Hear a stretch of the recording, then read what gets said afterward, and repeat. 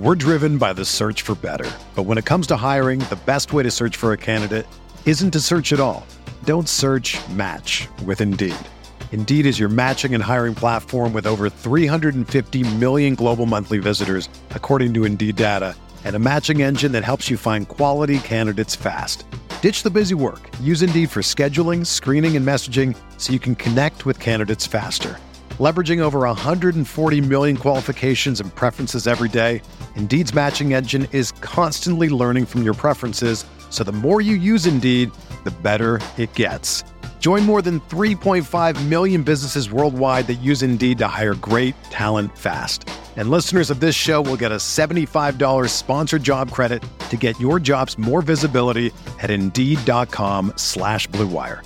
Just go to Indeed.com/Blue Wire right now and support our show by saying that you heard about Indeed on this podcast. That's Indeed.com/Blue Wire. Terms and conditions apply. Need to hire? You need Indeed.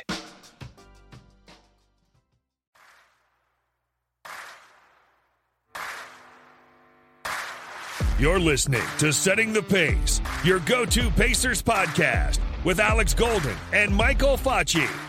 Duarte, he knows where the clock is, lets it fly and hits again. Haliburton at the buzzer, Captain Clutch with another one. Pow! And the hammer from Mathurin. Haliburton leaves it off for Batase. Go, Goff. Good job. Oh, what a move by Hield. He lays it in. Hield. Hotter than fish grease. Dropped it off to Jalen Smith with the poster. Jackson the catch. Jackson the basket. Come on, Miles. To tie it. He does. Tied at 106. Washington again. 5 of them. Pacers got the steal. Outrunning is Brissett. Pounds it home. To Taylor. Taylor missed it. Tips it in. Ball loose. Stevenson ties it with 1.6. Haliburton gonna slam it at the other end.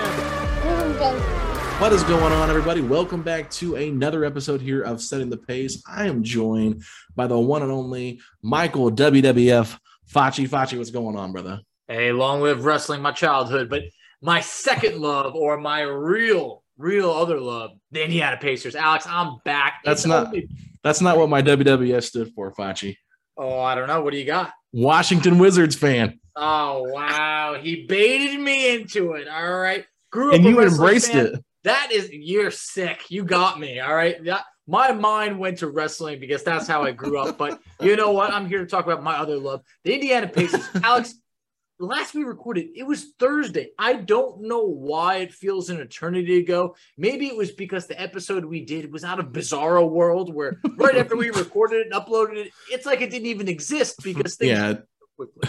15 minutes into the episode being up, basically, people are listening to it. And then, of course, I'm sitting there eating dinner, Facci. And I look up and it says, all right, DeAndre Ayton has signed his offer sheet. And I'm like, man, that happened quick. Like, they didn't even wait till midnight. Like, they didn't even try to make this last longer. And then all of a sudden, it's like, we made fun of Shams on the episode for not being anywhere near this. And then off the top rope, he's like, oh, he's already matched his offer sheet. I'm like, are you kidding me? Like, what just happened here? So I took a major L. I was listening back to the episode. I started laughing. I said, man, I sound like a complete idiot here, counting out Shams for this. But let's talk about this contract. So obviously the Pacers did indeed offer a max offer sheet to DeAndre Ayton, 4 years, $133 million. But Facci, that was it. It was a very basic straight contract, and the Suns match it in 3 minutes. What were your thoughts on how this all played out? I was at my in-laws' place, and I got quiet. I got really quiet, and it's hard to make me shut up, but I got real silent, and I just went, wow, just like that. It was almost like the second the word was confirmed, hey, Ayton inked it. It was the Suns were immediately like, oh, nope, right, there we go, we're matching it. And then that was it. And all of a sudden, I looked at it, and it was like, man, like, am I really just going to pat the front office on the back myself and say, hey, we went for it. It's progress, but that's all we had to show for it. That's it. So it felt like that was the Suns situation all along. No wonder why we weren't able to work out a sign and trade in any, capacity, because they were never going to agree to a sign and trade. This was clearly their plan all along. And you know what they did? They avoided the 5th year on that option for Ayton. So the Suns actually end up saving a lot of money while bringing Ayton back. They'll get the savings down the line. But for us, man, we're left out in the cold once again. I think there's a couple ways to look at this, because obviously it was July 14th when the contract was, offered to Ayton, and that offer sheet was signed by Ayton before the Suns matched it. And I think to myself, if the Pacers were going to do this all along, why wouldn't they have done this sooner? And that is because I think they were clearly waiting on the Kevin Durant situation to play out, because we know for a matter of fact that Brooklyn Nets did not want DeAndre Ayton for whatever reason. It was rumored out there, maybe they didn't like the pairing of him and Ben Simmons together, which I can kind of understand that, but they were out on Ayton. There was a lot of talks about Ayton going to a third team, maybe a 4th team gets involved, a big, massive trade.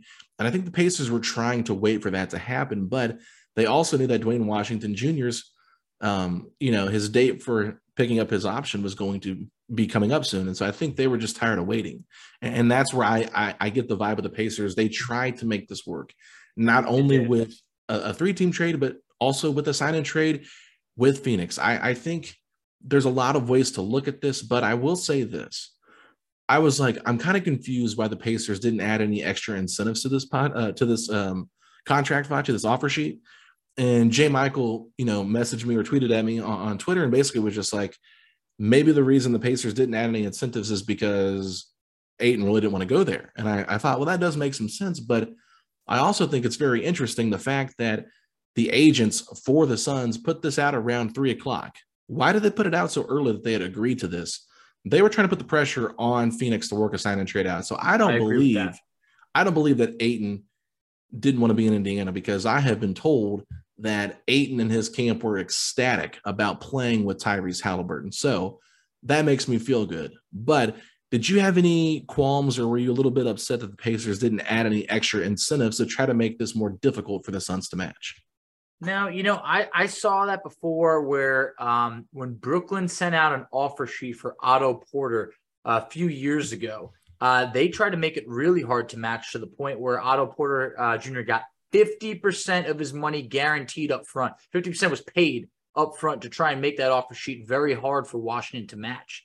The Wizards ended up matching it, but this was a situation that, maybe – I don't know if that really would have made the difference for Phoenix. It could have made it obviously a little bit tougher, but that would have been interesting. And to go, with what you were saying, I definitely believe that Ayton did want to play for the Pacers. Obviously, the big thing is Ayton wanted a max contract. I'm sure he also enjoyed to be able to stay in Arizona, where he even went to college, where he's familiar with his teammates and everything of the sort. But let's not make it seem like Ayton didn't want to be a Pacer by any means and was just looking at a dollar sign. There's a young, promising core over here that I think would have been very intriguing for Ayton, fit his timeline a lot better. It's just upsetting that it didn't work out.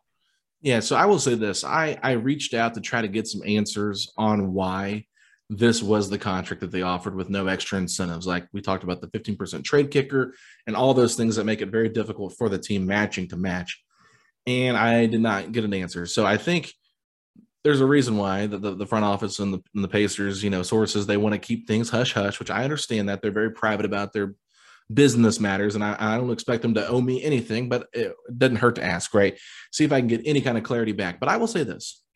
DeAndre Ayton cannot be traded until January 15th to any team in the NBA outside of the Indiana Pacers. The Indiana Pacers cannot trade for DeAndre Ayton until July 15th of 2023, I believe. So with that being said, if there were these 15% trade kickers involved, Facci, in this contract, it would be very difficult for the Suns to trade DeAndre Ayton.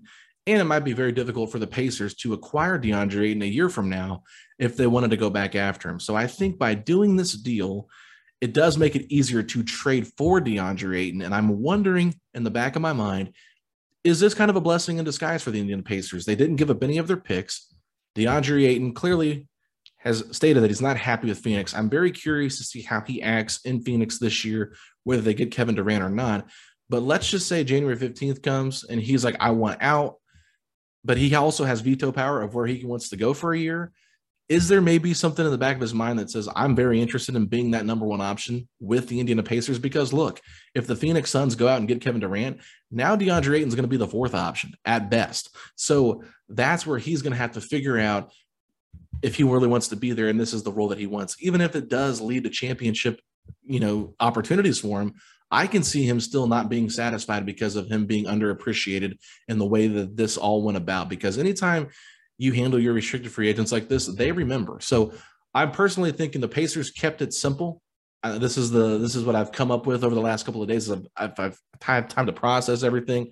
I think the Pacers kept it simple. So when they do reach that 1 year, threshold of them being able to go after him, maybe there's a way they can get back in there and try to trade for him. And also, by being bad again this year, it's going to allow them to get a better draft pick. And so then if you can trade for him next year, you only got to pay for him for 3 years, and you've got a better team overall. Yeah, I definitely like your theory over there. I do think that Ayton is going to be rubbed wrong because let's also remember this. They hadn't offered him a deal, period. They were really flat out saying, go out there and get an offer, and then we'll match it. So that really put Ayton in a situation where if the Pacers weren't going to offer a max contract, I mean, that really could have set the market for Ayton. What if the Pacers were only offering $22 million over there on an offer sheet? I mean, does Ayton sign it? Does he just say, hey, I'm going to sign my offer from Phoenix and just come back, play it out, be an unrestricted free agent next year? I mean, the Phoenix Suns did not put Ayton in a great situation over there. So I do think he'll remember it. But once again, it feels like the league is out to get the Indiana Pacers. Ayton, a guy that wanted to be here, can't legally be traded to us for a year, just like you mentioned. Then we got the Phoenix Suns. Once again, they declined Jalen Smith's option. It made it hard for the Pacers to be able to bring Jalen Smith back. It's just, I don't know why the league keeps putting these hurdles in our way. But at the same point, you made a great point. You bring DeAndre Ayton to the Pacers, they're not just going to, bottom out. They would have been in that awkwardly competitive mode where, they're not quite a playoff team, but they're still in the race for a play-in spot. This does make things easier, and I think it points in a direction of what the Pacers should go for now. And now I don't think all of a sudden it's, hey, what's the next up-and-coming star we can get our hands on? I think now it's like, all right, you know what? Let's play out with this young core, and let's try and get that better draft pick like you mentioned. And Alex, there's two different ways to go about it. I'm still very excited for that route. Yeah, no, I'm definitely right there with you. And I think one of the things that's interesting too is part of the reason that I think Brian Windhorst brought this up multiple times is the Suns didn't want to trade for Miles Turner because he himself is an expiring contract and they don't want to deal with that contract situation once again. So I thought to myself, well, what if the Pacers worked out a sign and trade where they sign and trade Miles Turner to the Phoenix Suns? They get him on a 2 to 3 year deal potentially if they don't trade him, before the season starts. We'll get to that later. But if he's still on the roster at the end of the year and he decides he wants to go to Phoenix, they don't have the cap space. They can work out a sign and trade this way. Maybe you attach a pick or two now because you've already got your guys that you really want to build your core with. And then you go about and get DeAndre Ayton that way, because that to me would make some sense. I'm not saying that's what's going to happen or what's likely to happen, but I could see that playing out that way potentially, especially if DeAndre Ayton makes it known that he wants to come to Indiana. I'm not saying that he does. I think it was very situational, knowing that there was only. I think so. But at the same time, we know that Duffy and Namakian, the two agents that represent Miles Turner, DeAndre Ayton, and Benedict Mathurin, have a great relationship with the Pacers. So I just wonder if maybe he was really excited about playing with Mathurin, somebody that's part of his own agency, and then Halliburton as well, realizing I can probably be the number one here and make multiple All-Star games and get a bigger payday eventually once my max contract's up. But at the end of the day, you get it. The Suns had to match it. Now they're in a weird spot because they don't really have a lot to trade for Kevin Durant, because getting Ayton involved in a 3-team trade would have opened up a lot more opportunities for them. So now it's going to be interesting to see how they go about trying to handle this relationship with DeAndre Ayton, because it's pretty clear they did not want to give him that max contract. And, as a player, that's got to hurt a little bit. So now it's just one of those things. The Pacers, 3 minutes. It's all it literally took. I think that's what hurt the most, Facci, was the fact that it was just matched so quickly.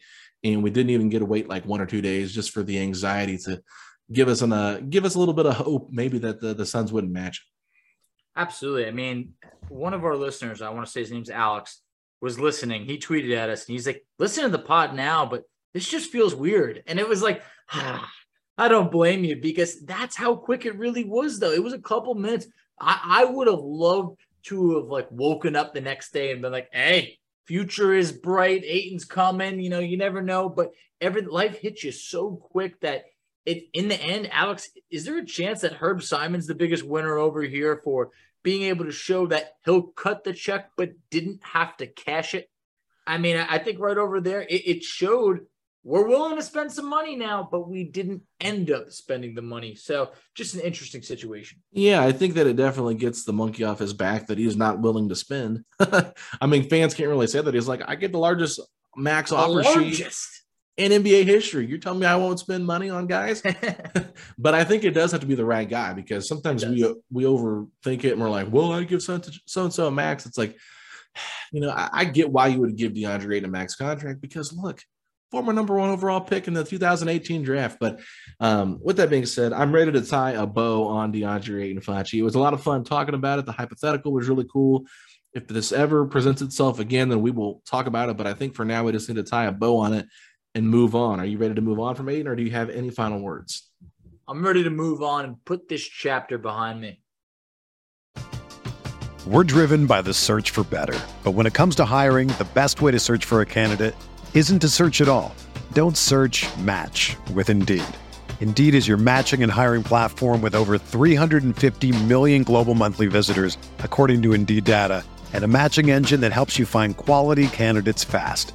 Ditch the busy work. Use Indeed for scheduling, screening, and messaging so you can connect with candidates faster. Leveraging over 140 million qualifications and preferences every day, Indeed's matching engine is constantly learning from your preferences, so the more you use Indeed, the better it gets. Join more than 3.5 million businesses worldwide that use Indeed to hire great talent fast. And listeners of this show will get a $75 sponsored job credit to get your jobs more visibility at Indeed.com/Blue Wire. Just go to Indeed.com/Blue Wire right now and support our show by saying that you heard about Indeed on this podcast. That's Indeed.com/Blue Wire. Terms and conditions apply. Need to hire? You need Indeed. Okay, Facci, let's move on here now. Bennedict Mathurin, the summer league for the Indiana Pacers, officially comes to an end. I think they went 2-3 in the 5 games. So had some good moments, had some really bad ones here towards the end. But what were your overall thoughts? I thought when the real core was out there on the court, they looked good. When you had, Bennedict Mathurin, Chris Duarte, Isaiah Jackson, even Terry Taylor out there, like I thought those guys looked real good. I mean, that's when the Pacers were 2-1 or 1-0 with Duarte. When you took out those guys, then obviously you kind of saw more of a bare bones skeleton type group, and they did not perform well in the last 2 games against Washington as well as Phoenix. That happened earlier today as we're recording this. But overall, I mean, there was definitely some guys that you got to be real happy with. I know Duarte, showed they still battling that toe injury, but thought he looked real good game 1. But the real star of this was Bennedict Mathurin. We got our first look at Mathurin, and Alex, he did not disappoint. In 3 games, he averaged 19.3 points per game. The most impressive part, he did it in just 22.4 minutes. Alex, that's good for 3rd in scoring amongst all rookies, 8th in scoring overall, and the 22.4 minutes, it was by far the lowest out of anyone, even in the top 15 in scoring. And to take it to the next level, let's talk about the accuracy. 48.8% from the field and just under 39% shooting from 3. I don't know what more the man could have done. Now, he looked great. And I think if there was one word that I would use to describe his overall game, Facci, I would just say smooth. Smooth? I thought that earlier. Yeah. Perfect. I think that he is just so smooth, so fluid. He gets his shot off with ease, I think. And one of the things I do love about him, we talked about this the last time we were on the show, I love the fact that he's not afraid to attack the rim and draw contact, because getting to the foul line is huge. We talked about Chris Duarte in the first game getting 9 free throws. Well, in the 3rd game of the Summer League, Mathurin got 10 free throws. So I like that when he catches the ball, he'll just go straight at the defender and try to create something.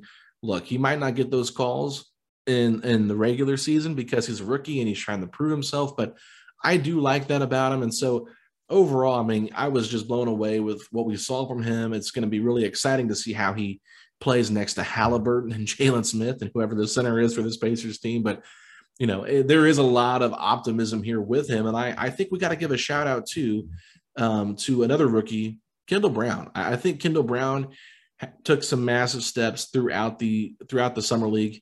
And when he was asked to have a bigger role, I definitely think that you saw his limitations for sure, but he is athletic as all get out, Facci. Absolutely. He's so fast for how big he is. And I think given his role wherever he plays at, whether it's the G League or whether it's with the Pacers and he gets some run here and there in the rotation, he's really good about playing off of what others do. And I think that's what's going to help him stick in this league is just good quality defender. He's going to have his shot did look a lot better, I feel like, than it did at Baylor. But I think overall, he's just going to have to get a little more comfortable with his offensive game. So I really like the play of him. And I think Nembhard looked much better when he had those better players out there with him. It's a lot different when you're not trying to be the guy, forcing a lot. But, you know, Nembhard, I do not like his shot whatsoever. It looks kind of funky. And hopefully, you know, he can knock those down and work on it a little bit. But, yeah, I think overall, though, Mathurin was so exciting to see, and that's what you're really mostly focused on because this is a guy you're hoping won't be playing in Summer League next year and is a huge Rookie of the Year candidate this upcoming season. No doubt. And when you're talking about hoping that he's not playing in Summer League next year, one guy that did play in Summer League as a second year and actually led all of Summer League in scoring, your boy, Moses Moody. Moses Moody, that's my guy. 27.5 points. So I think it wouldn't be fair if Mathurin played in Summer League next year because I think that he would absolutely dominate. I think that it looked like Summer League was like – it looked like the game was coming easy for him. And, look, I know it's going to be an adjustment, you know, when you start playing against everyday NBA talent. But overall, I loved what I saw. When I mentioned third in scoring amongst rookies, he was very efficient. Banchero was about 40% shooting from the field. So while he averaged 0.7 points per game more, it was basically that Benedict Mathurin looked like the second best rookie, I would say overall. Banchero had his moments. But either way, I think that we saw enough to be extremely encouraged about the future of not only Mathurin, but the Pacers overall. So, I'm very excited about that, but I think it kind of leads us into one player that really struggled during Summer League that is unfortunately no longer with the Pacers, but there is an update on him. That's Duane Washington Jr. We talked about Duane. He was unfortunately waived in the move to get Ayton. Washington Jr. cleared waivers, so he is eligible to return to the Pacers, but I don't know. What do you think? Do you see a reunion? I mean, that's tough, Lodge. It is. Part of me thinks, yeah, I can see one, but at the same time, it's like, would he really want to come back here? I'm sure he would. I think he would, though. Those are his boys, you know? Yeah. I'm surprised that nobody picked him up. I thought someone could have used him, you know? I mean, just take a flyer on him. He's not making that much money. He's like $1.5 million. So It's like, okay. So if he clears waivers, like maybe the Pacers felt good about waiving him because they knew that he would clear waivers if they didn't end up getting Ayton. So, but they still could have got him anyway if they got Ayton and then he cleared waivers still. So, I don't think they were too concerned about maybe picking him up, but I do think it did hurt the Summer League team quite a bit because as much as we thought he struggled, I think him playing with that starting unit would have been a much better fit than some of the guys they had out there because at the end of the day, I mean, he was on a 15-man roster last year and played in quite a few professional NBA games. So that to me, while he was struggling and it wasn't like the biggest deal for me to waive him, like I was laughing. I don't know if you saw this or not, but like Suns fans were like trying to make that was so ridiculous. They're like, we made the Pacers waive 4 players for them to not have Ayton for more than 3 minutes. And I'm like, you do realize like none of these guys are going to be on the roster anyway. So it's like, sure, take your little 3-second victory lap. But at the end of the day, your relationship with DeAndre Ayton doesn't seem fixed. And it looks like you could be on the outside looking in for the Kevin Durant sweepstakes. So who's laughing now? I mean, and let them know Jalen Smith says, hey, all right, he's happy now. Yeah, exactly. So great point, Facci. But overall, I mean, Dwayne Washington Jr., it's like we really liked when he came on the podcast. Really good guy, really funny, charismatic, and all the players that we've had on and talked with them about him They raved about his leadership. So I think if they want to bring him back, I'm totally fine with it. I think he's a good enough player to be on a roster. Don't get me wrong, but I also just felt like it wasn't worth not waiving him to not go after DeAndre Ayton. You had to at least try. So that's where I'm at with Washington Jr. But did he officially clear waivers? Yeah. So it was about 2 hours ago when we 2 hours before, maybe an hour before we started recording. Okay. So nobody really announced that he had cleared it, but we know that there was a timeline there. I think I had seen it on Twitter a couple different places. So cool for Washington Jr. Maybe he can come back, but we'll see what happens there. But Facci, let's take one more quick break, and then we got to talk about what do the Pacers do now with the rest of this money, and what do they do with their longest tenured Pacer, Miles Turner. Another day is here, and you're ready for it. What to wear? Check. Breakfast, lunch, and dinner? Check. Planning for what's next and how to save for it? That's where Bank of America can help. For your financial to-dos, Bank of America has experts ready to help get you closer to your goals. Get started at one of our local financial centers or 24/7 in our mobile banking app. Find a location near you at bankofamerica.com/talktous. What would you like the power to do? Mobile banking requires downloading the app and is only available for select devices. Message and data rates may apply. Bank of America N.A., member FDIC. Jewelry isn't a gift you give just once. It's a way to remind your loved one of a beautiful moment every time they see it. Blue Nile can help you find the gift that says how you feel and says it beautifully, with expert guidance and a wide assortment of jewelry of the highest quality at the best price. Go to BlueNile.com and experience the convenience of shopping Blue Nile, the original online jeweler since 1999. That's BlueNile.com to find the perfect jewelry gift for any occasion. BlueNile.com.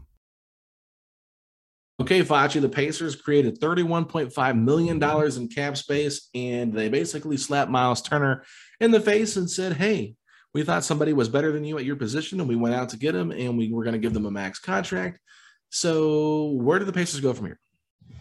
That is the golden question, because it's a graveyard. Yes, it was a golden question. Hey, there we go. A little play on words, and I didn't even intend for it. The free agency group right now, it's a graveyard. I mean, there is maybe one real player out there that could deserve an offer, and it doesn't even seem like he has many suitors. And let's just talk about it right now. Colin Sexton feels like the big name out there.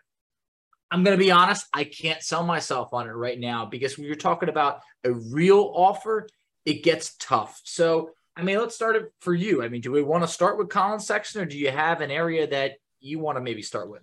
No, I think Colin Sexton's a good one to bring up. Obviously, he's the most popular name that's out there on the market. Interestingly enough, he was linked to the Pacers earlier on in May, I would say maybe early June, but I think it was mostly May that we heard his name. We also heard Jalen Brunson, heavily rumored to the Indiana Pacers as well. They did just release Dwayne Washington Jr., so they technically have a spot for a guard on the roster if they want to go that route. They did trade Malcolm Brogdon for Aaron Nesmith, who is a guard, can play the 2 or the 3 based on his size. But Colin Sexton, the Cavaliers, they're in a unique situation because we talked about it before. They've got a lot of guards themselves, and they went out and picked up quite a few guards during the offseason. So what are they thinking with Colin Sexton? I would be surprised if they let him walk for anything. I know that there's been some rumblings that maybe the Mavericks are interested in Colin Sexton, but I will say this. If I'm trying to give one major pro to why I think Colin Sexton would be a good fit for the Pacers, I would say this. Similar to what I talked about with the Spurs, you have all this money, Facci. What's it going to hurt? Too much money. What's it going to hurt to go out there and offer him like a 1 or 2 year deal for about $15 to $20 million, something around that range, because you actually have the money. And if he plays really well for you, then you can maybe turn him into something else. Or if you like the way he played, you keep him. But you maybe could flip him and get something else as an asset at the trade deadline. That's one way that I would be looking at it if I'm the Pacers. Okay, we get a really young guard to go next to Halliburton in the starting lineup. How does that impact the rest of the team? Who really cares? I mean, you're talking about a really good young player here that was almost an all-star 2 years ago. So I look at it that way. They're trying to build on the fly here. They're trying to rebuild this young roster. But if they also don't think he's a long-term fit and he might get in the way of a Duarte or a Mathurin, then maybe they can trade him by the deadline and see if they can get any assets for him.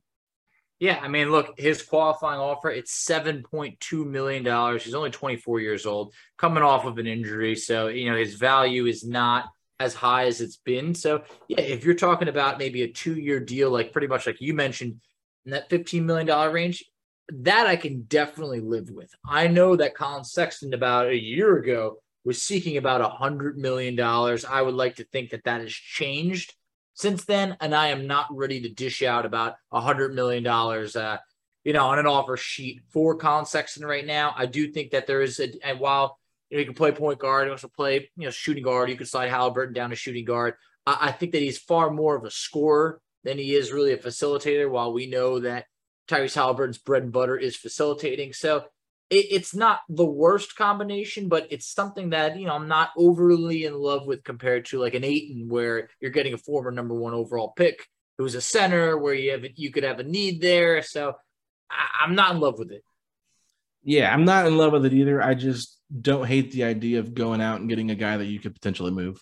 Yeah. A guy that does have potentially high value or could have high value, right? Because he was really good, right? So I just don't want to talk myself into Colin Sexton, but if the Pacers somehow made a play at him or gave him an offer sheet, I don't think I would be totally disappointed with it. I wouldn't. But at the same time, I think just being aggressive and trying to accumulate the most talent makes sense, even if it doesn't totally make sense for the roster. I think right now with this Pacers team, that's what you should be doing, is just accumulating the most talent and figuring out how to sort out that talent later down the road. Other than that, were there any other free agents that you wanted to talk about the Pacers could go after? When you're talking about a free agent that's even going to command any money at all, it was really hard to find them. As it relates to restricted free agents, no, because honestly, I am not interested in Miles Bridges. There's a lot that needs to get figured out before anything like that could happen. Then as it relates to unrestricted free agents, I mean, we're talking about, there's just no guys that really move the needle out there. I mean, look at some of the top names out there. Eric Bledsoe, come on, we're not interested in that. Montrezl Harrell, no. Dennis Schroeder? No, I'm good. It's your boy Melo? Yeah, look, I love me some Melo, but if there's one man that doesn't fit this team right now, it might be Carmelo Anthony. So overall, I just can't. There was not one name out there that would be worth meaningful dollars. Look, the name that comes to mind is Lance Stevenson, but you're not. Yeah. Who is that again? Exactly. Hey, born ready. Exactly. That is the man. But I feel like Lance isn't going to be commanding an offer. I don't know if Lance has had a meeting with anyone. I'm interested in bringing Lance back, especially if we're not going to bring back Dwayne Washington. So, but where are we going to spend this money? And when you look at free agents, I just can't find any of them. Can you? I mean, I'm looking at maybe some guys that are some young forwards. I think one guy that does make sense, and I hope I'm pronouncing the last name right, is Jordan Nwora, 23-year-old forward, played with the Bucks. I like going after young players like that maybe feel like they've been a bit overlooked. I cannot recall the list I'm looking at now. They show that he's still unsigned, but I'm curious if he has. I believe he is signed. I'm not 100%, but the list that I'm looking at, he's not on it. Okay, I think he's a free agent based off NBA.com. I'm looking at unsigned for all teams. So, they still have James Harden on the list because he hasn't technically signed it yet. DeAndre Ayton, yes, it was matched, but he still is technically unsigned until he passes that physical. So I think Jordan Nwora technically is one, but he is a restricted free agent with the Bucks. And then another name that's out there, I don't know if this player would make a lot of sense to you, but I think at 21 years old, if he has not signed with the team, is Sekou Doumbouya. Just giving someone a flyer like that, because, you look at it and it's these are forwards the Pacers desperately need to add at that position.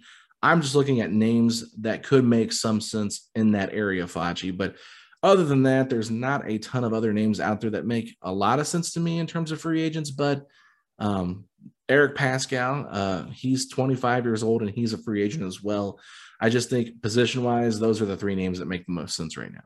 Used to have a soft spot for Pascal. And when things went real south for the Warriors, he was someone that was a really good rookie who got a lot of playing time on that team. So I feel like things didn't really work out in Utah. I know he got released, one of Donovan Mitchell's, buddies from childhood. But overall, I mean, how sad is it that there's still guys like Blake Griffin out there who a couple of years ago, that would have been amazing. Now it's like, why would it make any sense at all for the Pacers to do that? Like LaMarcus Aldridge, like, look, I talked about, hey, I want a vet on this team, but it just doesn't make sense for those type of guys. Yeah, no, we don't need vets like that. I mean, if you're bringing any vet in, it's Lance. Exactly. Or because of how he fit in last year for the week that he was here, your boy Tristan Thompson. Oh, never that. I was still I couldn't believe they even gave him the 3 games. It made no sense. Everybody knew it. But, I mean, there's a guy, and you used to have a soft spot for him, Jared Culver. He's out there. We got a zillion guards, but, that's someone 6th overall pick, I believe, just a couple of years ago. Oh, yeah. I just feel like he never even really got a shot. It just felt like from the very beginning, he never really got enough playing time. And at this point, I mean, if you're talking about like a minimum deal or anything of the sort, it's really not that bad. Yeah, I mean, I wouldn't even mind signing him to a G League deal just to see if he can maybe work some magic out, because I think he has some talent, but obviously some flaws, and that's why he didn't work out. But still overall, 23. Yeah, you're right. That's a name to keep an eye on there, Foch. But other than that, I don't really think there's any noteworthy free agents to dive into too much here. Remember that time when someone asked us about Enes Freedom? That was crazy. I still want to know if they were serious or not. Yeah, I mean, did Kevin Knox sign anywhere? Actually, he did. He signed with the Pistons. Okay, that's right. So I was just going through. They don't have him officially signed anywhere on this website, so I just want to make sure. But I thought he got picked up. I was just curious. Like, I'm looking at names that are kind of familiar at that position, and I know KZ Okpala just got a deal as well. So, Anyway, let's move on, Facci. I think now the biggest question mark as we kind of wrap up this episode, I think we need to close it out talking about the longest tenured Pacer, Miles Turner, because, man, Facci, it just feels like every time this guy is going to be dealt, he doesn't get dealt. And I feel like his name has been heavily involved in rumors, more so this year than any other year. And I know there was a lot of smoke around him with the Boston Celtics, and it was almost going to happen then, but it just felt like, Woj said it multiple times. Brian Windhorst said it. Like, yeah, the Pacers are looking to trade him. And then we heard Chad Buchanan say they're not actively shopping him, but we do know that they were trying to trade him to the Suns in a DeAndre Ayton sign and trade. So I'm curious, what are your thoughts overall on Miles Turner and what direction the Pacers should go with him? This is a tough spot. It feels like, and we talked about this endlessly, the Turner rumors have gone on and on and on, but now this really was the closest that they came. It's no secret. Turner was being, dangled in a sign and trade. The Suns didn't want him, but also, just like you mentioned, Turner and Ayton share the same agent, so Turner was easily involved in the whole process, being aware of it. Pacers have done a great job of keeping their players informed. I think at this point, you do have to look to move Turner. I think that the crazy thing is I think that this situation in Indiana sets Turner up to potentially have his best year yet, being the lone big, playing with Tyrese Halliburton. But it's a matter of, is he still 100% on board being here, even though he was shopped? So at this point, it might be one of those, hey, we want to have you come back, run with this group, but also if things don't work out at the deadline, we'll move you to where you want to go. Or if it's, hey, this could be our last year together.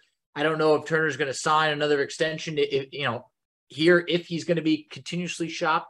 So I think that he has every right to be bothered, but also maybe he just takes this as a chip on his shoulder, setting himself up for in a contract year to have his best year yet. There's a lot of ways you can look at this, Facci.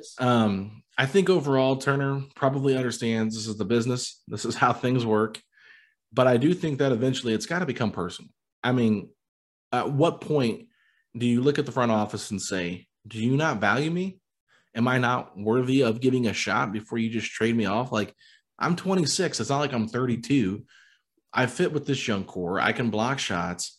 I can hit threes occasionally, and I get about 7 rebounds a game. So let me see what I can do as a lone center. Give me an opportunity. But they clearly said, hey, Miles, we know you're a good ambassador for the city. We know that you're a solid shot blocker. Rick Carlisle claims you're the greatest in the world. And, there's a lot of opportunities here for you if we do keep you. But we also think that this guy over in Phoenix is a little bit better than you. You guys share the same agent, right? We've talked about that. We'd rather have him as our center. So I think what you're clearly doing here and sending a message is, hey, Miles, you're expendable, right? And you have been for a long time. And it also says, we like you, but we don't love you. And that's when a relationship can get difficult, is when you're committed to somebody, right? And they're not fully committed back. And maybe that's where this relationship is going, is both parties would probably prefer to move on. But from what we've been told and what we've heard on our side of things, Facci, it seems like that value for Miles is not as high as what the Pacers want it to be and what fans think it is for Miles Turner. So maybe you get a first-round pick. I'm sure you can say you can get one if you can get one for Malcolm Brogdon and get a lottery, pick in Aaron Nesmith like that. But right now, coming off 2 season-ending injuries, you have to wonder what teams are really going to be biting the apple here, Facci, to go out and offer anything worth great value for Turner. I don't necessarily see it right now. So I do agree with you there. If he does come back, it'll probably move. They make a move at the deadline to move off of him. But who says he's not injured by that time? Because history shows itself. He's been injury prone throughout his career. And I think if he's the lone center in this group and he gets more playing time, there's more risk of him getting injured. It's definitely a good point. I mean, there would be more wear and tear on him playing, significantly more minutes. I do think that it could really say, he is healthy by the deadline. I think that he would be in the midst of having his best year yet, where he could be able to fetch that late first round pick from a contender. Maybe there's a team out there that feels that, hey, we need to stretch it a little bit, stretch the D, or maybe just get there's an injury at the center position. So I think that is a possibility. But I mean, we saw the Bulls significantly overpay for Vucevic at the deadline a few years ago. So we're not even asking for a significant overpay. We're talking about a first round pick, not numerous firsts, young talent. So I think the Pacers, if Turner is more than happy to be here, I think the Pacers are more than fine to go into the season with Turner and be able to evaluate, be able to give him that proper look as the lone center, which I've wanted to see. I know a lot of people have wanted to see, but we just haven't gotten to see it. And the timing is just, it's rough timing given everything involved. So overall, I think that if the Pacers are to be able to make a move, I think they would want to accommodate him to a winning team. Alex, I did come up with a couple moves over here. We can keep it brief, maybe just about 2 moves over here. Let me cut you off before you give me your trades. I'm just curious. You said that you've wanted to see Miles as a solo center for a while. Are you Not bluffing? A while. Are you serious? I'm talking about since they traded Sabonis. So you really have wanted to see him get that opportunity, like dead serious. You didn't want to move off of him no matter what? I mean, it depends. If there's a good offer out there, I'd like to take it. But what I'm saying is, when we moved Sabonis, it felt like Turner's best chance of being successful was going to be playing with Haliburton as a lone center. I wanted to get to see it. Okay. See it is a term that it could be 20 games. It could be half a season. It could be a year, whatever it is. I like to see it so we know, hey, we left no stone unturned. Okay. And in this situation, we haven't. The man didn't even get to suit up once with Haliburton. We might never got to see it. Okay. That's all I'm asking, because I just want to make sure, because me and you both have been upgrading the center position. We both thought Sabonis was better. We both wanted Ayton, and we both have talked about not giving him an extension. So I'm personally just asking you, did you really want to see it? Because there for a little bit, I had talked myself into like, okay, yeah, I do kind of want to see this. But as everything's kind of gone about over the last couple of months, I've kind of talked myself out of it. I think that the writing's on the wall. I think that it's just time to rip the Band-Aid and move on from Miles. I've said that since before the trade deadline last year. It's just like, it feels like this is just a prolonged relationship that needs to end eventually.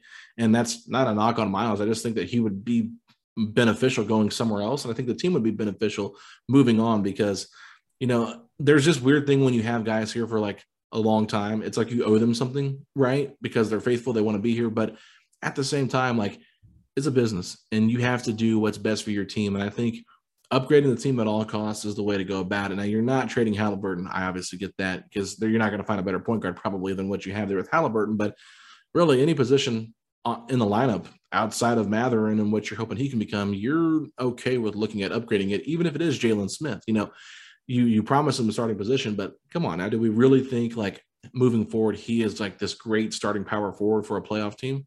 Probably not right now. So that's why I'm just like, I'm curious what trade ideas you have, but I wanted to clarify that because, you know, I feel like with Turner, it just feels like the writing's on the wall for me.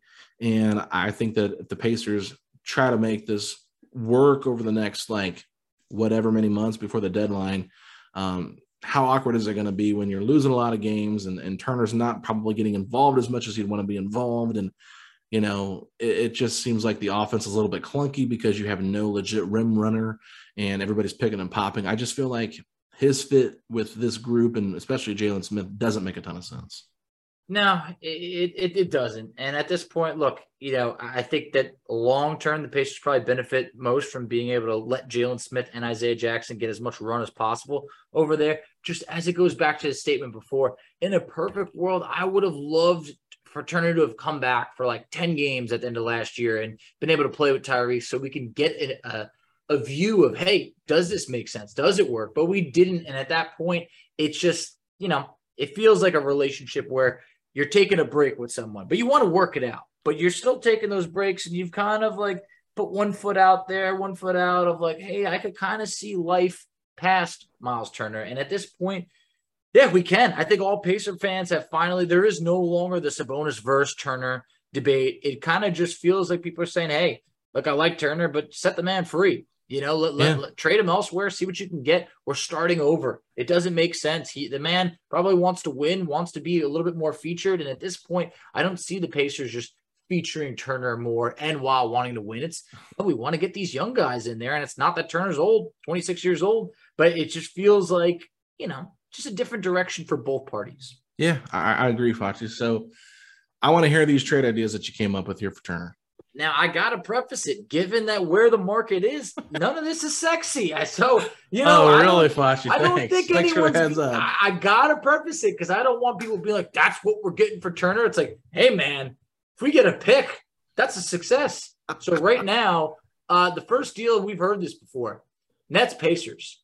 It's Joe Harris and the Nets 2023 first-round pick for Miles Turner. Now, the Pacers are going to be having an extra year of Joe Harris at right around $19 million are taking on, but you can look to flip him the following year. There's always going to be a need for shooters, and you're getting that Nets pick. Now, maybe they protect it a little bit because they don't know where they're at, but you're acquiring your fourth 2023 first-round pick. Thoughts on that? Oh, man, Flachi, I think I'm out on this one. Okay. All right. Hey, I prefaced it. This ain't the sexiest of deals. I think I'm out because I don't want the extra year of Joe Harris. I understand. For what could be a mediocre pick. and that's very possible. I mean, if they keep Kevin Durant, Kyrie Irving, this could end up being, you know, almost like purchasing, say, like the 28th pick for like $19 million.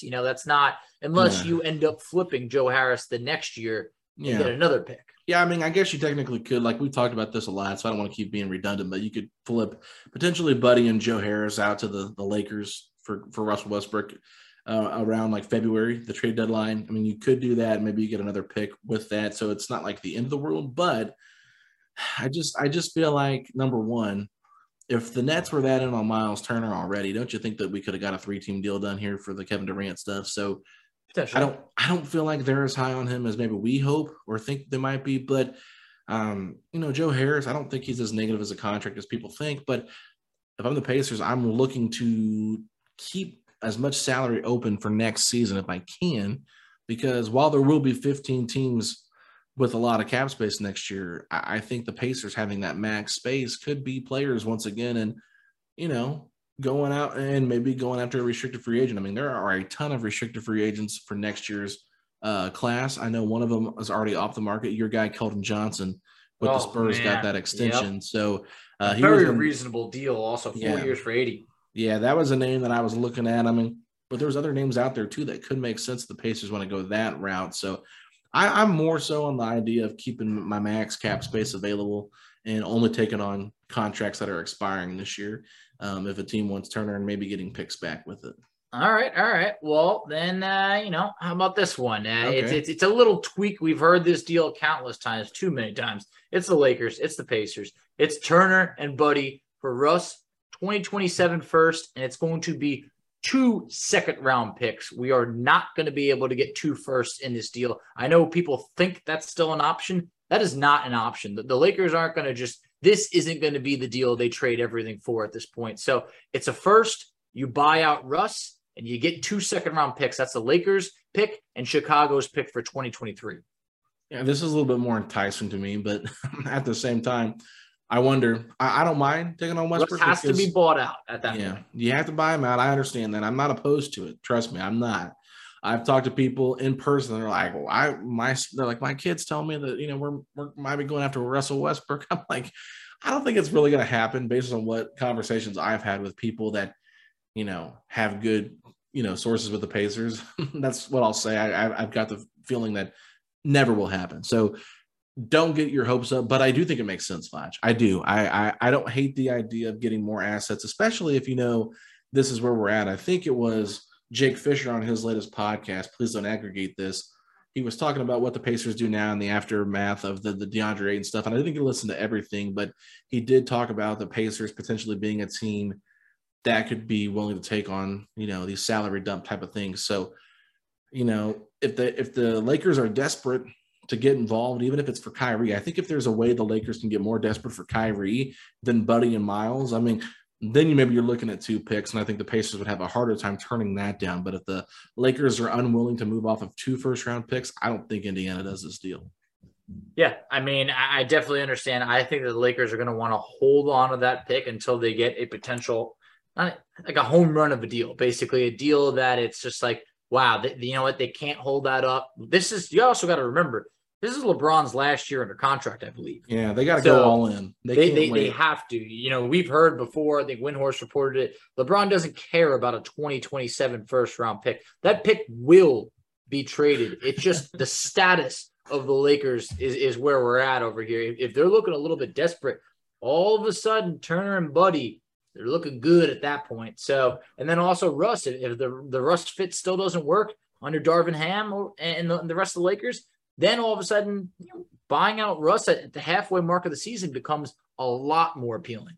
Yeah, what's really funny is I think I saw somewhere where it was like LeBron James is, kind of like hell-bent or adamant on getting Kyrie Irving to the Lakers, where the Lakers are more like sold on going after Buddy Hield. Yeah. I'm just like, really? Okay, so one deal, like you said, I think could make some sense as a 3-team trade with the Lakers and the Nets and the Pacers, where Miles and Buddy go to the Nets and Russell Westbrook comes to the Pacers, and then we get 2 picks from the Lakers, because at that point, if they're going for Kyrie and LeBron's really kind of driving the hammer home there, like, hey, we got to get Kyrie here no matter what it takes. I think push comes to shove, Rob Pelinka and Jeannie Buss are going to cave. I think they're being strong right now, but no, they're going to want to win another championship, because at that point, nobody will criticize their move if they win another championship. And I do think, as crazy as Kyrie is, I do think that he could help them win another championship. Much better fit than a guy like Russell Westbrook. But let me throw this out at you, Facci. What if the Warriors get involved in a Kevin Durant trade? Oh, they have so many pieces that are so appealing. It's insane. Okay. I would love to third wheel that trade. Right. So here's the thing. So you're going to have to get rid of Andrew Wiggins in this kind of trade for money purposes. But Andrew Wiggins cannot be traded to the Brooklyn Nets. You know why? Because he signed that rookie max extension with the Timberwolves before he got traded to Golden State. And because they already acquired Ben Simmons on that rookie max extension, they cannot have 2 players on the Brooklyn Nets that were given 2 rookie max extensions from other teams. So that means Andrew Wiggins would probably have to come to the Indiana Pacers, okay? And so now you're looking at Kevin Durant going to Golden State, and then you're probably looking at some kind of combo of picks with Kuminga, Moody, and Wiseman going to the Nets. And so at this point, you're basically absorbing that contract for them with an expiring Andrew Wiggins. Now you could move potentially a guy like TJ McConnell in this deal to a team like Golden State, because I think he could fit their system a little bit with his fast-paced playing, right? You could potentially throw in Miles Turner going to the Nets or Buddy Hield or something like that. But then you're just throwing a bunch of players on that team, which it just makes it more complicated when you have the cap space. But I do believe this is a deal that could make some sense. It's just basically taking on that Andrew Wiggins contract and getting rid of something else and shipping it out, whether it's to Golden State or Brooklyn. And maybe you get a player of position because they desperately need a starting wing, in my opinion, especially at the 3. We saw how good Andrew Wiggins was defensively. And the Warriors are upgrading with, of course, Kevin Durant. But this to me makes a little bit of sense. Not perfect sense, but I don't hate the idea. So the Pacers are getting Wiggins for what? Half a season? Is this a mid-season deal? Is this before the season? This is before the season. Okay, so you're getting Wiggins on his expiring deal for the year. Yeah. Okay, and we're moving what? Turner and You can move Turner, you can move Daniel Tice to the Warriors, because I think the Warriors would be sitting at about $52 million based on when I did these fake trade ideas in my head on Friday. I was looking online at it. So you could see Daniel Tice to the Warriors to give them some more added depth. They've already got Dante DiVincenzo, they got Kevon Looney, they've got some other pieces there as well that they've picked up, but that could be a player. You could trade him, TJ McConnell, one of those two, or you could trade him, or you could trade Turner to the Nets to free up some cap space. But basically, you have to just make a minor move to be able to absorb that full contract of Andrew Wiggins. But that would be what it is. Andrew Wiggins on his expiring deal. You don't get any picks involved, but you get a player that's really good, fits in with what you need, and I think would be a massive trade asset at the trade deadline. I think that Wiggins would be a big asset at the trade deadline. That's where I wanted to get the feel of where you're going with this. Hey, are the Pacers looking to flip him again? Or are they looking to then, offer him a contract in the offseason? Or are we able to get money for the future off the books? I know Tice would be getting some of that money off the books. It's not substantial money, but if we were going to make a deal, I want to know what that next step is. So if it is moving Wiggins then half a season, at the trade deadline, I like that because I do think that a team would pony up something for him. Definitely a first round pick, especially if he's playing the way that he played in the playoffs. One quote, not even to get too deep into Wiggins, but he said, looking back, I don't know how I ever averaged 4.5 rebounds. It was just the Memphis series made me be more of a rebounder, and I'll be a better rebounder moving forward. So I feel like something has clicked with Wiggins. It's funny how about a year ago, 2 years ago, we made it seem like taking on Wiggins was this big negative. Like we would, remember it was like, man, I'm not taking on Andrew Wiggins. We're going to need to get one of those top picks from the Warriors if we're taking that on. And all of a sudden, Wiggins was in the running for Finals MVP. I mean, it's crazy. So if the plan is to flip him at the deadline, then I like that because I do think that would bring a first-round pick. Yeah, I mean, that to me is an interesting dynamic that you could go about getting Andrew Wiggins, because I do think that even if he's an expiring, there's going to be teams that would be desperate to get him. I think the Pacers say, hey, just give us your best for the first 4 months of the year, and we'll try to find a good home for you, and we'll work a deal out. Obviously, we know that we're trying to lose games, but I do think that he would fit a position of need.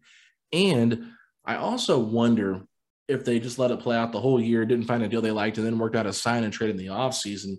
I can see that. That could happen too, especially if you're looking at a team like Phoenix. If they don't get Kevin Durant, maybe they decide they want a guy like Andrew Wiggins. They don't have the money for it. Pacers can work out a sign and trade for Ayton. Now you're back to where you want to be at. So, because I think Wiggins with Devin Booker, Mikal Bridges, and Chris Paul could make some sense, and then go find you a center. That to me makes a lot of sense, Foch. So that's all I'm saying. Like, I don't hate that idea in my mind, but overall, I do think that is something to keep an eye on. But at the same time, do you really think Kevin Durant wants to go back to Golden State? I don't think he would hate it. I don't think it's his top option. I think that it sounds like he really wants Phoenix. I also think that, if Durant is traded to the Raptors, I think he would welcome that. I think that could also be a good situation. So I think the Warriors deservingly, should be in that running, but I don't know if he wants to kind of run back there and just do it all over again. But at least at the same point, he would have familiarity playing with, a bunch of those players, your Steph, your Clay, your Draymonds. I don't think I really need to throw Kevon Looney in there, but, they at least played together. He was good last year. Looney was, but, a couple of years ago they did play together. But Looney stepped up for sure, deservingly of the contract he got. But hey, at the same point, before we start getting into how good of a player Kevon Looney is, you know, Alex, was there anything else that you wanted to cover before we wrap up? No, I think that we pretty much hit on everything. I think, though, at the bottom line is I will be surprised if Turner's here past the deadline next year. Won't be surprised if he's here to start the season, because at this point right now, there seems like there's not a lot left out there. There's maybe a couple trades between like what happens with Donovan Mitchell. Anything else trade-wise I'm trying to think of that could make some sense besides Durant? Probably not.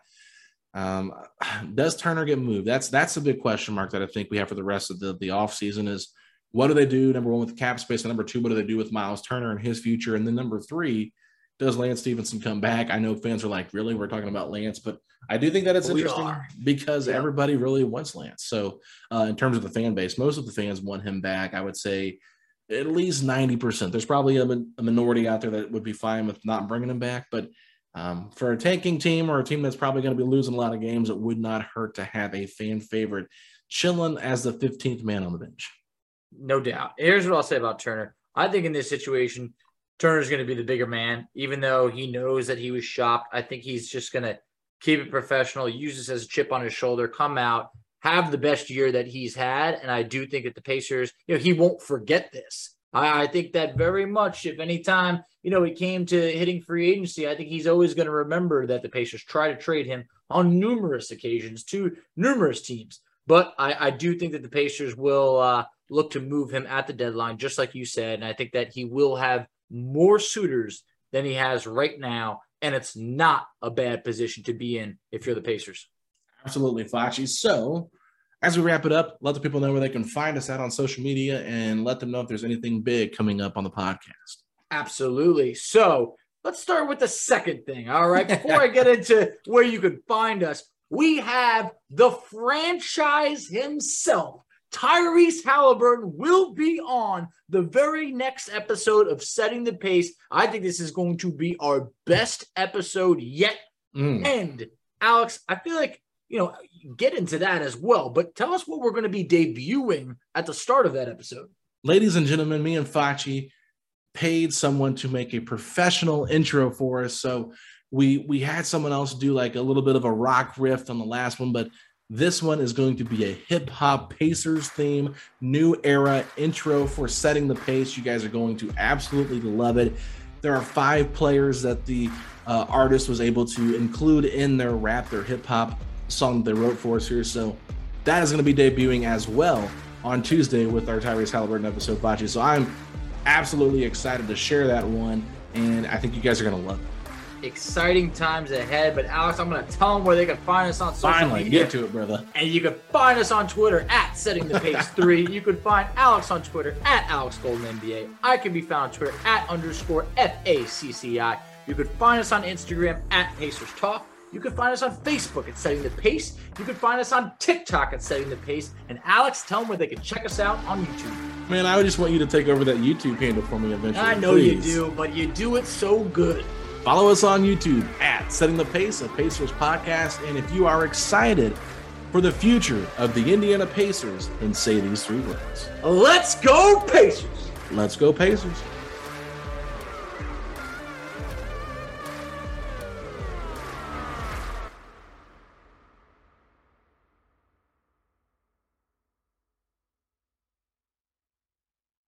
Everyone is talking about magnesium. It's all you hear about. But why? What do we know about magnesium? Well, magnesium is the #1 mineral that 75% of Americans are deficient in. If you are a woman over 35, magnesium will help you rediscover balance, energy, and vitality. Magnesium supports more than 300 enzymatic reactions in your body, including those involved in hormonal balance. From functional medicine doctors to mental well-being and female hormone experts, we all know that magnesium is the one mineral to improve all aspects of well-being and health. But which one? Magnesium Breakthrough from Bioptimizers, the trusted choice recommended by leading experts with 7 best-absorbed forms of magnesium to ensure your body receives the support it needs for overall well-being. Go to bioptimizers.com/balance today and use code BALANCE10 for 10% off. Support your journey to wellness at bioptimizers.com/balance. Magnesium Breakthrough from Bioptimizers, your foundation to optimal health and vitality.